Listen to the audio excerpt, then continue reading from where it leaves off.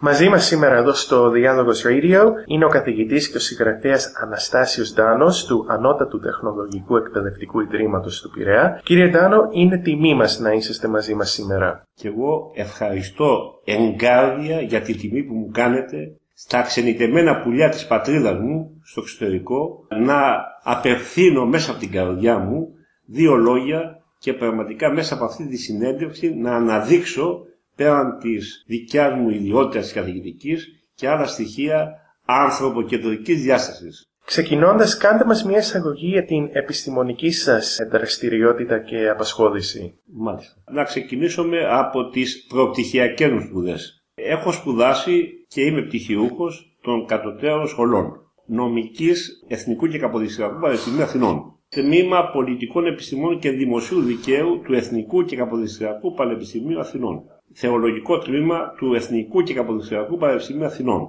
παιδαγωγικές σπουδές στην Ανωτέρα Παιδαγωγική Σχολή με κατάρτιση στην εκπαίδευση, με εξειδίκευση στην διδακτική της εκπαίδευσης. Στη συνέχεια έχω κάνει μεταπτυχιακές σπουδές στο διοικητικό δίκαιο και διδακτορικό επίσης στην διοικητική επιστήμη και στις ανθρωπιστικές επιστήμες. Αυτή τη στιγμή είμαι καθηγητής, έχω περάσει από όλες τις βαθμίδες και είμαι αυτή τη στιγμή στην ανωτάτη εκπαίδευση. Είμαι τακτικός αφηγητής, είμαι πρόεδρος του τμήματος διοίκησης επιχειρήσεων και στο παρελθόν υπήρξα πάλι προϊστάμενος στο ίδιο τμήμα και αναπληρωτής διευθυντής στη σχολή.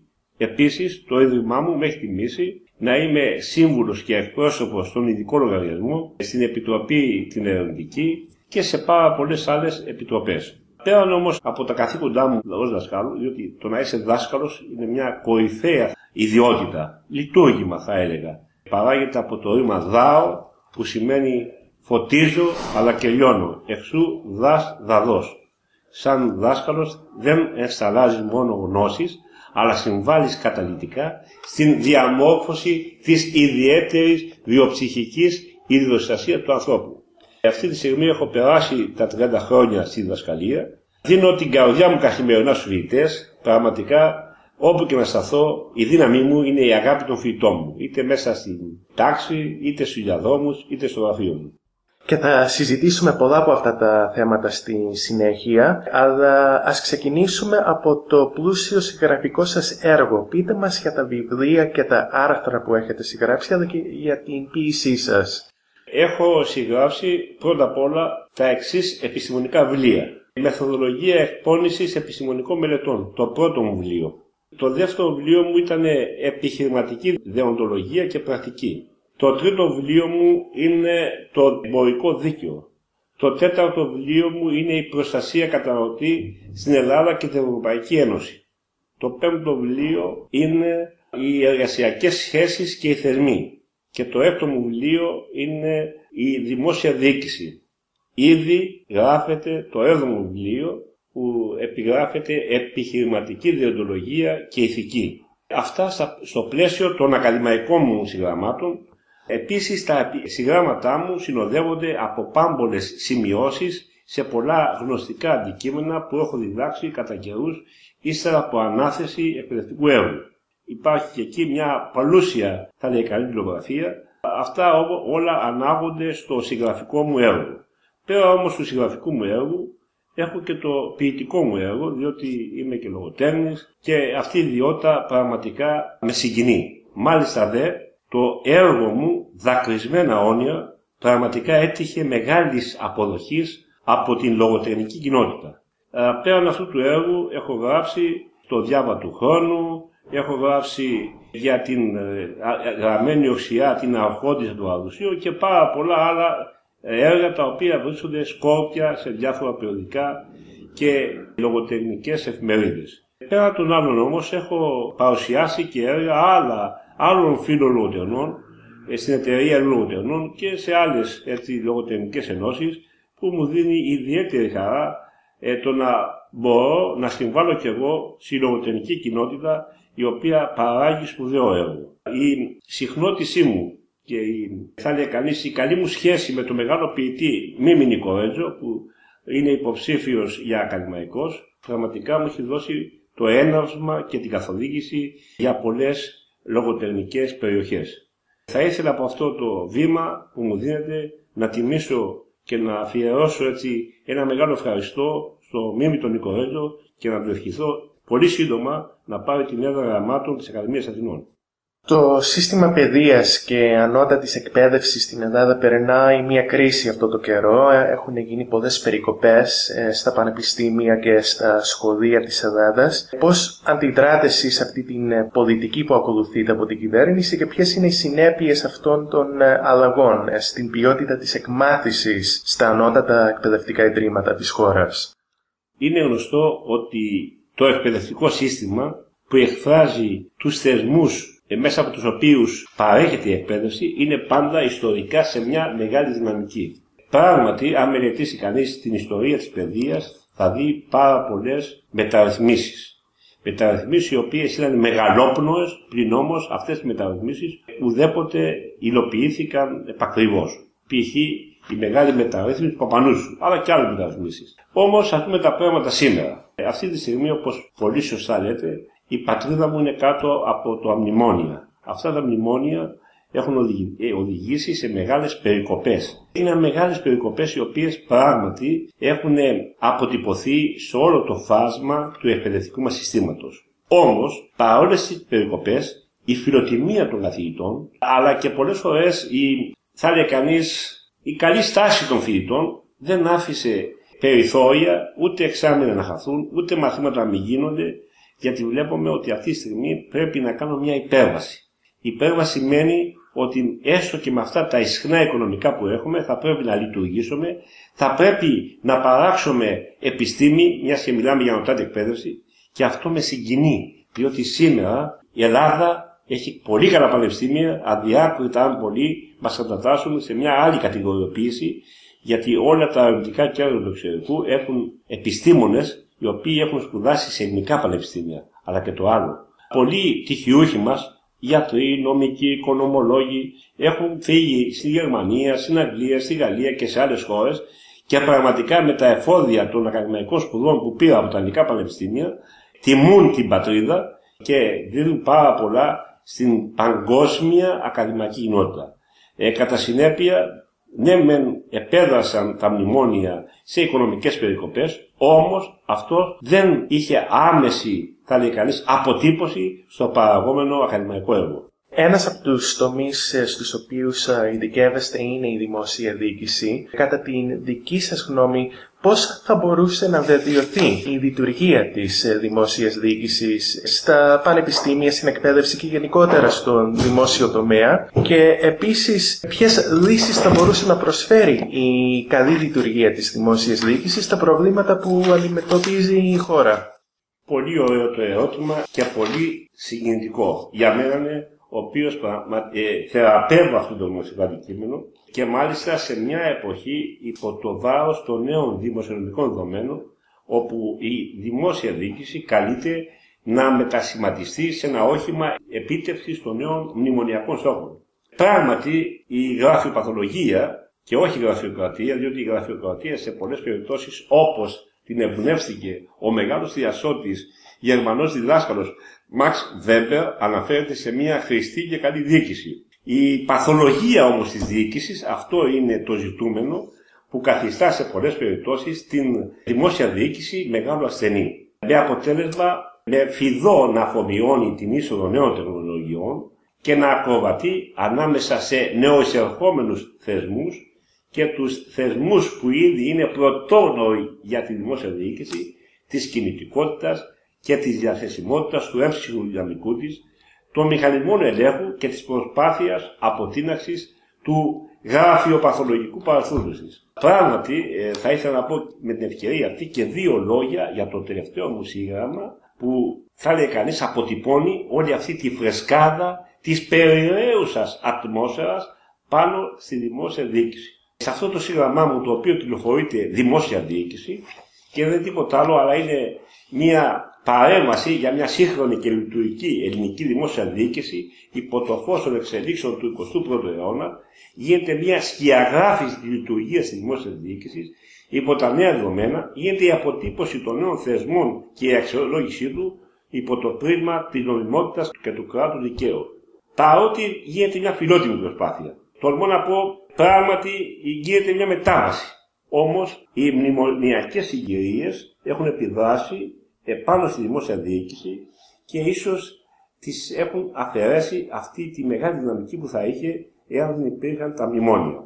Πράγματι, τολμώ να πω ότι η δημόσια διοίκηση έχει συνεισφέρει πάρα πολλά. Από το νεότευτο, νεοπαγές, νεοελληνικό κράτος που ξεκινάει το 1828 με τον φωτισμένο κυβερνήτη Καποδίστρια, μέχρι το διάβα του χρόνου έχει δώσει μια μεγάλη παρουσία. Τολμώ να πω, έχουμε μια δημόσια διοίκηση που διακονεί τον πολίτη και πραγματικά σε όλο το βάθος διαφαίνονται τα ιδανικά και οι αξίες, η δικαιοσύνη, η ισότητα, η ελευθερία και η κοινωνική ηθική. Τολμώ να πω ότι ιστορικά η ελληνική δημόσια διοίκηση έχει συνεισφέρει. Παρότι δεν έχει την πολυτέλεια που έχει η Γαλλία, που είναι πρότυπο δημόσιας διοίκησης, που έχει την ανωτάτη σχολή δημόσιας διοίκησης με μεγάλη παρουσία.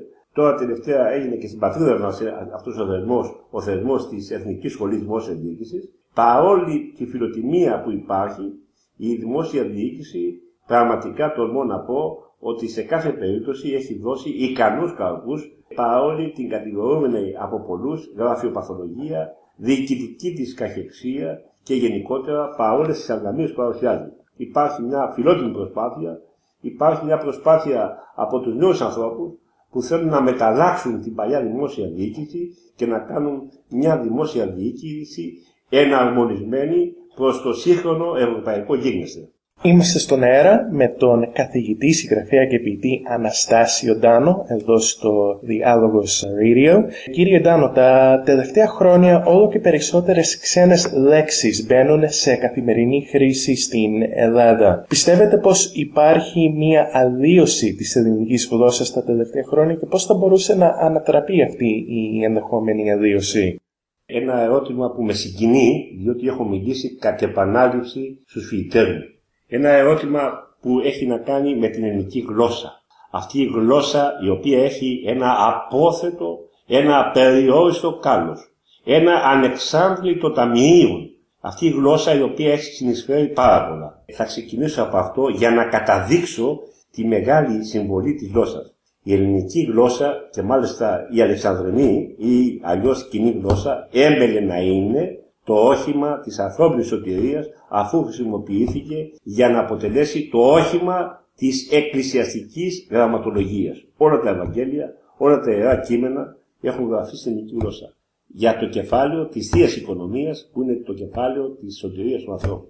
Αυτή η γλώσσα έχει μια μαγεία, έχει μια ιστορία. Σε καμία γλώσσα του κόσμου δεν υπάρχουν οι εξής λέξεις που θα πω. Πρώτα απ' όλα, σε καμία γλώσσα του κόσμου η λέξη ξένος δεν σημαίνει φίλος. Εξού και ξένος Ζεύς. Σε καμία γλώσσα του κόσμου δεν υπάρχει η λέξη λεβέντης. Σε καμία γλώσσα του κόσμου δεν υπάρχει η λέξη χαρμολύπη, που σημαίνει χαρά και λύπη, η οποία είναι παρμένη από την εκκλησιαστική γραμματολογία. Σε καμία γλώσσα του κόσμου δεν υπάρχει η λέξη φιλότιμο. Θα μπορούσα να πω πάρα πολλά για τη γλώσσα. Όμως, ας επικεντρωθώ στο ερώτημά μας. Θεωρώ ότι τελευταία έχει εισβάλει ένα πλήθος ξένων ορολογιών στην ελληνική γλώσσα. Παράδειγμα, λέμε πολλές φορές φάξ. Εμείς έχουμε μια άλλη ωραία λέξη που λέγεται τηλεομοιοτυπία, που σημαίνει τηλε, μακριά δηλαδή, εξού και τηλέγραφος, τηλέφωνο και ούτω καθεξής, από τη ρίζα τηλε. Δεύτερον, όμοιο, ή δηλαδή τυπία, τυπώνει. Είναι μια γλώσσα που αναδεικνύει η ενολογική της διάσταση την πραγματικότητα. Έτσι. Και όμως λέμε το αγγλικό fax. Έτσι. Και άλλες λέξεις οι οποίες έχουν εισβάλει στην ελληνική γλώσσα. Όπως το administration, το κειμένο περί της διοικητικής επιστήμης, όπως το management, όπως το marketing. Όμως δεν είναι κακό να έχουμε ξένες γλώσσες που να πολιτογραφούνται στο ελληνικό λεξιλόγιο. Αφού η ελληνική γλώσσα από αρχαιοτά των χρόνων είναι ένα μεγάλο χωνευτήρι που αυτές οι γλώσσες τις πολιτογραφεί και τις δίδει μέσα από τη δικιά της διάσταση. Όμως το κακέκτυπο των λέξεων αυτών, αυτό θεωρώ ότι είναι απόκληση. Σεβασμός στην ελληνική γλώσσα. Και κάτι άλλο να πω. Σήμερα δυστυχώς τα νέα παιδιά δεν μαθαίνουν ελληνικά. Το λεξιλόγιό τους δυστυχώς περιορίζεται μόνο σε μερικές εκατοντάδες λέξεις. Ενώ τα λίμματα είναι πάνω από 6 εκατομμύρια στην ελληνική γλώσσα. Καταλαβαίνετε, αυτή η λεξιπενία με πονά. Βλέπω στα κείμενα των φοιτητών μου, βλέπω πολλές φορές στις εφημερίδες, στα περιοδικά, αλλά και στα μέσα επικοινωνίας να γίνεται, θα λέει κανείς, κακός χειρισμός της ελληνικής γλώσσας. Κατά συνέπεια, δεν βλάπτει το να πολιτογραφήσουμε ξένες λέξεις. Εφόσον τις περάσω μέσα από το χωνευτήρι και μέσα από το ελληνικό λεξιλόγιο με μια άλλη διάσταση, η οποία πραγματικά θα αναρμονίζεται προς την ελληνική γλώσσα. Βλάπτει το κακέκτυπο των ξένων λέξεων, οι οποίες εισβάλλουν στην καθημερινή μας ζωή. Εκτιμάται ιδιαιτέρως τον ελληνισμό της διασποράς, από ό,τι καταλαβαίνω. Πώς εκτιμάτε τον ρόλο που έχει παίξει η ομογένεια ιστορικά στην διατήρηση του ελληνισμού και της ελληνικής γλώσσας και πώς θα μπορούσε να συμβάλλει η ομογένεια σήμερα σε μια τόσο δύσκολη εποχή που αντιμετωπίζει ο ελληνισμός? Πραγματικά με έκανε και ανατρίχια σε αυτό το ερώτημα. Σε αυτούς τους ανθρώπους πολλές φορές πάει το μυαλό μου, γιατί ξέρω ότι το μυαλό τους, η ψυχή τους, η καρδιά τους έχει, θα λέει κανείς, πηξίδα στην πατρίδα. Αυτό το ομηρικό καπνών αναθρόσκοντα και το νόστιμο ύμα, η ημέρα της επιστροφής, είναι στην καρδιά του κάθε ξενιτεμένου Έλληνα. Πρέπει να σας πω, η ελληνική ποίηση, το ελληνικό δημοτικό τραγούδι, βρήθη, είναι γεμάτο, θα λέει κανείς, και δικούς στίχους που αναφέρονται στα ξενιτεμένα πουλιά. Θα πω όμως κάτι πιο σημαντικό. Πράγματι, παίζει καταλυτικό ρόλο η ομογένεια, διότι διατηρεί αλόβητη την ελληνική παράδοση. Οι ελληνικές κοινότητες είναι μια κυβωτός. Μέσα εκεί πραγματικά αναπλάθεται καθημερινά η ελληνικότητα και η ορθοδοξία. Είναι το επίκεντρο, αν θέλετε, είναι ο ομφαλός κάθε πολιτείας του εξωτερικού. Θεωρώ ότι η συμβολή της ομογένειας είναι καταλυτική. Καταρχήν ενσταλλάζει όλη την ελληνική παράδοση στην καινούργια πατρίδα που βρίσκεται η ομογένεια. Κατά δεύτερο, συμβάλλει με την παρουσία της για την πατρίδα μας. Η συνεισφορά της οικονομική, η ηθική και κάθε είδους συνεισφορά, η πολιτισμική, για μας είναι πάρα πολύ καθοριστική. Θα ήθελα μόνο μια κουβέντα να πω. Όχι η πρώτη γενιά, η δεύτερη, η τρίτη και η τέταρτη γενιά να μην ξεχάσουν ποτέ ότι η πατρίδα τους είναι η Ελλάδα. Αυτή η χώρα που πάντα εκπέμπει φως, πολιτισμό και πάνω απ' όλα αυτή η Ελλάδα η οποία είναι μια ιδέα, μια αξία στον χρόνο. Σε λίγες ημέρες ο ελληνισμός θα γιορτάσει την μεγαλύτερη και πιο ιερή γιορτή της, το Πάσχα. Ποια είναι η ιστορική σημασία αυτής της ιερής μέρας για τον ελληνισμό και πώς ερωτάστηκε το Πάσχα από τους Έλληνες στους δύσκολους καιρούς που έχει περάσει παλαιότερα, που έχει βιώσει παλαιότερα ο ελληνισμός, στην κατοχή, στην τουρκοκρατία κτλ. Το Πάσχα μπορεί να σημαίνει πέρασμα κυριολεκτικά. Για μας όμως τους Έλληνες το Πάσχα έχει μια ιδιαίτερη αξία. Το Πάσχα ταυτίζεται και αποτελεί σύμβολο με τα δεινά, τα πάθη. Διότι τα δεινά, τα πάθη, η Σταύρωση και η Ανάσταση είναι ταυτισμένοι με το ελληνικό γένος. Πράγματι, αυτή η προοπτική για το Πάσχα έχει ενσωματωθεί και στην ομογένεια. Η ομογένεια με ξεχωριστή λαμπρότητα, γι' αυτό λέμε και λαμπρή, γιορτάζει αυτή την ημέρα, γιατί θεωρεί ότι είναι η μέρα που συμβολίζει το ελληνικό γένος, που συμβολίζει το ελληνικό έθνος, λαμβανομένο υπόψη ότι η ομογένεια ανήκει στο ελληνικό έθνος και έχει τα στοιχεία το όμεμον, την όμοια καταγωγή, το ομόθρησκον, την κοινή θρησκεία και το ομότροπον, την κοινή, θα λέει κανείς, φιλοσοφία για τις παραδόσεις του κράτους. Καταλαβαίνετε ότι πραγματικά το Πάσχα γιορτάζεται εξίσου και από τους ομογενείς στις καινούργιες πατρίδες. Και να τελειώσω, για μας τους Ορθοδόξους, το Πάσχα συμβολίζει, αν θέλετε, πάνω απ' όλα την Ανάσταση. Την Ανάσταση όχι μόνο των σωμάτων, αλλά και των ψυχών και την Ανάσταση που οδηγεί στην αιωνιότητα, η οποία αποτελεί αυτό σκοπό του κάθε ανθρώπου, του κάθε χριστιανού, του κάθε Έλληνα, πολύ δε περισσότερο των ανθρώπων εκείνων οι οποίοι είναι ξενιτεμένοι και έχουν αυτή την αγάπη για την πατρίδα, για τις παραδόσεις το Πάσχα είναι το κέντρο της ζωής τους. Γι' αυτό τις μέρες αυτές πραγματικά γιορτάζουν και το μυαλό τους τρέχει πίσω στην φιλτάτη πατρίδα τους, στην Ελλάδα. Ποιος ήταν ο ιστορικός ρόλος της Εκκλησίας και της θρησκείας μας στην συσπήρωση των Ελλήνων και στην διατήρηση του πολιτισμού και της γλώσσας μας? Η Ορθοδοξία αποτελεί τον πόλο συσπήρωσης ιστορικά. Πρέπει να πω κάτι για να γίνει κατανοητό από όλους. Η Ορθοδοξία και ο Ελληνισμός είναι ταυτόσιμες έννοιες. Είναι δυο φυτά στην ίδια γλάστρα φυτεμένα. Όταν ξεριζώσεις το ένα, ξεριζώνεις και το άλλο. Αλλά πάμε λίγο πιο το κουβάρι πιο πίσω και από εκεί να ξετυλίσουμε το νήμα. Ο ιστορικός ρόλος της Εκκλησίας είναι καταλυτικός. Θα σας δω μόνο λίγο την περίοδο της πικρής δουλείας της Τουρκοκρατίας, που ο Πατριάρχης ήταν εθνάρχης, ήταν ο μεγάλος πατέρας όλων μας. Πραγματικά η συμβολή του Πατριαρχείου ήταν καθοριστική για την πατρίδα. Αλλά ας θυμηθώ όμως και έναν, θα έλεγε κανείς, αθλοφόρο ήρωα κληρικό, τον Πατροκοσμά. Ο Πατροκοσμάς είναι το σύμβολο της Εκκλησίας αλλά και της παιδείας. Η συμβολή του είναι καταλυτική.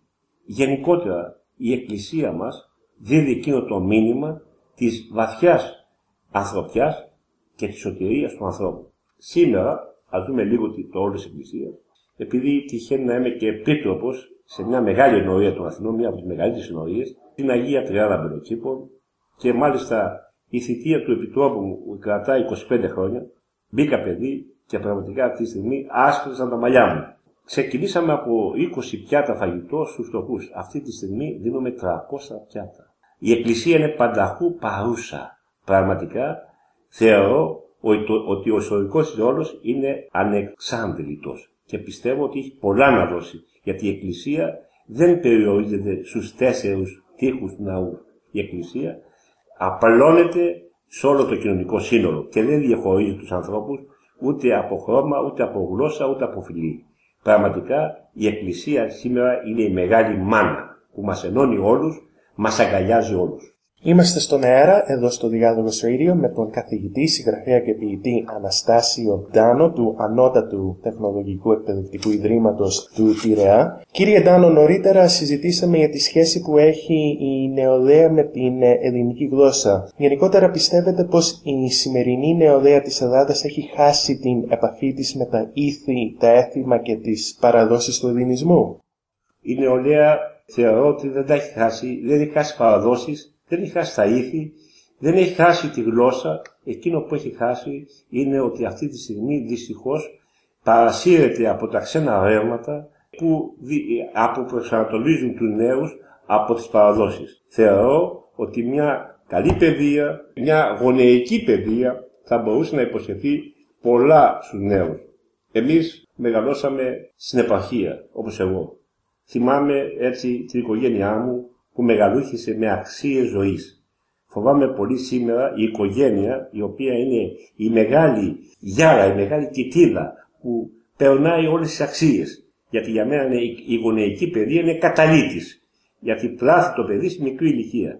Θεωρώ ότι δεν επιτελεί τον ιστορικό της ρόλο να ενσταλλάξει αυτές τις αξίες της ηθικής, των πυρηνικών αξιών της δικαιοσύνης, της ανθρωπιάς, της αγάπης, της ευαισθησίας και της ελευθερότητας, με αποτέλεσμα όχι η νεολαία να είναι, θα λέει κανείς, σε μια αντίθεση με τα σημερινά ήθη και τις παραδόσεις, αλλά η νεολαία σε πολλές περιπτώσεις να υπνώτη και να παρασύρεται από τα ξενόφερτα ρεύματα, τα οποία υπόσχονται εφήμερες και επιπόλαιες απολαύσεις. Θεωρώ ότι χρειάζεται μια πανστρατιά τόσο από την παιδεία όσο και από την οικογένεια για να μπορέσουμε να προσανατολίσουμε τους νέους προς τις αιώνιες παραδόσεις της φυλής μας και τις παραδόσεις εκείνες που γαλοχήθηκαν γενεές επί γενεών και έδωσαν, θα λέει κανείς, μια φωτεινή παρουσία στο ιστορικό τους γίγνεσθε.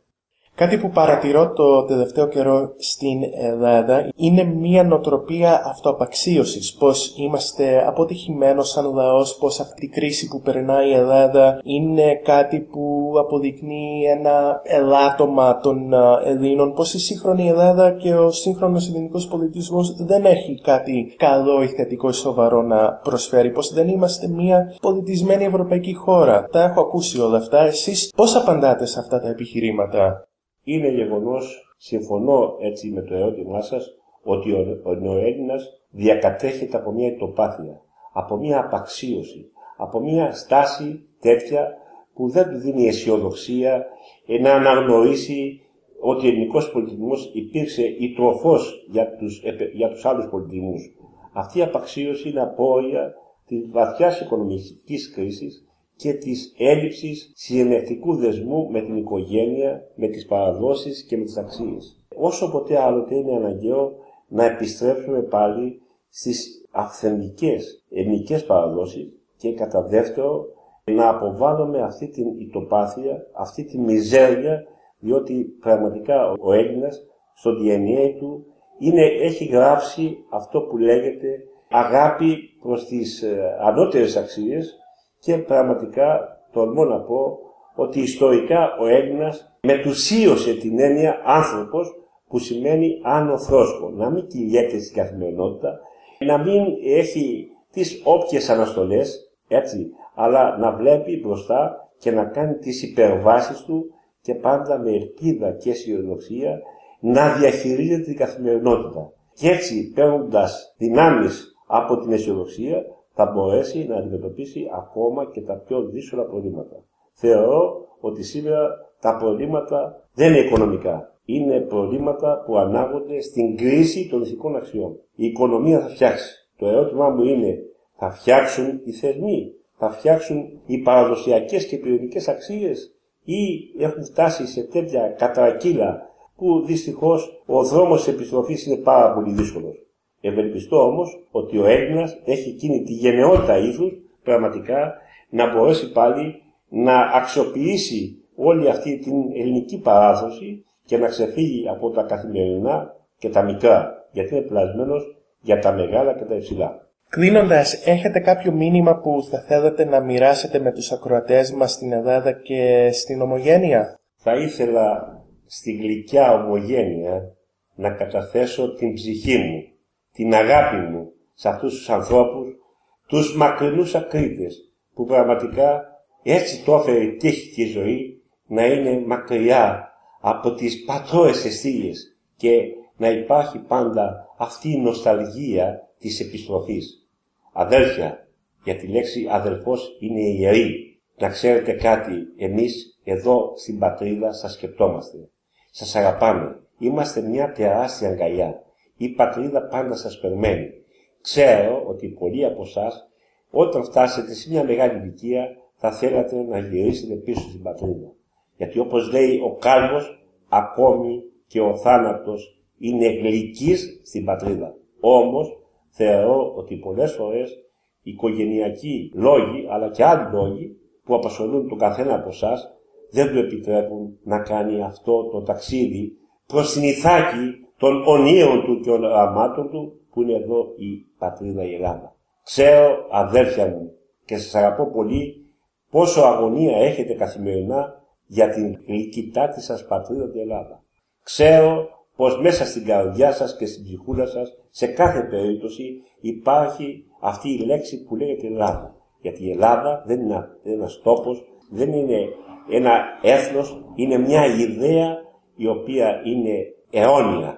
Και να ξέρετε κάτι, ότι η Ελλάδα πραγματικά για σας αποτελεί μια τεράστια αγκαλιά, όπως είπα, σας περιμένει και πραγματικά εύχομαι στον καθένα από εσάς να είναι πολύ σύντομο το νόστιμο ήμαρο που λέει ο μεγάλος Παπαντεμάτης, ο Άγιος των ελληνικών γραμμάτων, δηλαδή η ημέρα της επιστροφής, και θεωρώ ότι αυτή η ημέρα είναι η ημέρα που πραγματικά θα είναι το μόνο της ζωής σας ταξίδιον, όπως λέει το μεγάλο λογοτέχνης Χονδυλάκης, το οποίο ταξίδιο πραγματικά είναι ένα ταξίδι που είναι όνειρο ζωής.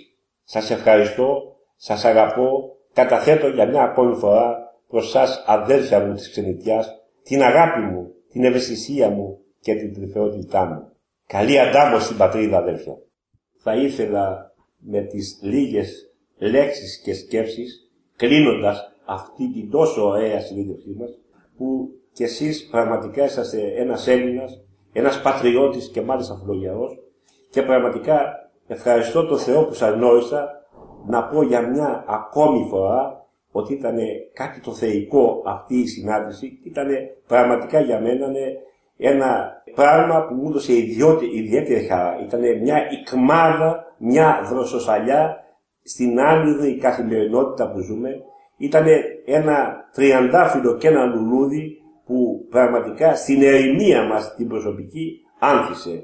Ένα μεγάλο ευχαριστώ, και μέσα από την καρδιά μου θα ήθελα έτσι σαν υπόσχεση να επαναληφθεί το ραντεβού μας για μια καινούργια συνέντευξη, να ευχηθώ κάθε επιτυχία, διότι πέραν από ένας δημοσιογράφος είσαστε πάνω απ' όλα ένας άνθρωπος, ένας κορυφαίος άνθρωπος που τιμάτε την πατρίδα, που τιμάτε τους ερμούς, που τιμάτε όλο εκείνο το ωραίο, το μεγάλο και το αληθινό.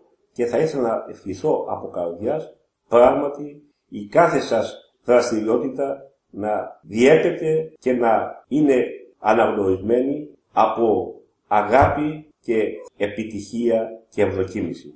Να ευχηθώ μέσα στην καρδιά μου ένα μεγάλο ευχαριστώ εγκάρδια, και πράγματι να πω να επαναληφθεί έτσι η συνάντησή μας σε μια νέα συνέντευξη που πραγματικά θα αποτελέσει έτσι την αφετηρία για να μπορέσουμε να επικοινωνήσουμε για μια ακόμη φορά με τα ξενιτεμένα αδέλφια που, όπως σας είπα και προηγουμένως, είναι στην καρδιά μου και τα αγαπώ πολύ. Και πάλι σας ευχαριστώ πολύ. Και εγώ, κύριε Ντάνο, σας ευχαριστώ πολύ που μας μιλήσατε σήμερα εδώ στο Διάλογος Radio. Πολλές ευχές από μένα και πιστεύω και από τους ακροατές μας για χρόνια πολλά, καλή Ανάσταση και καλό Πάσχα.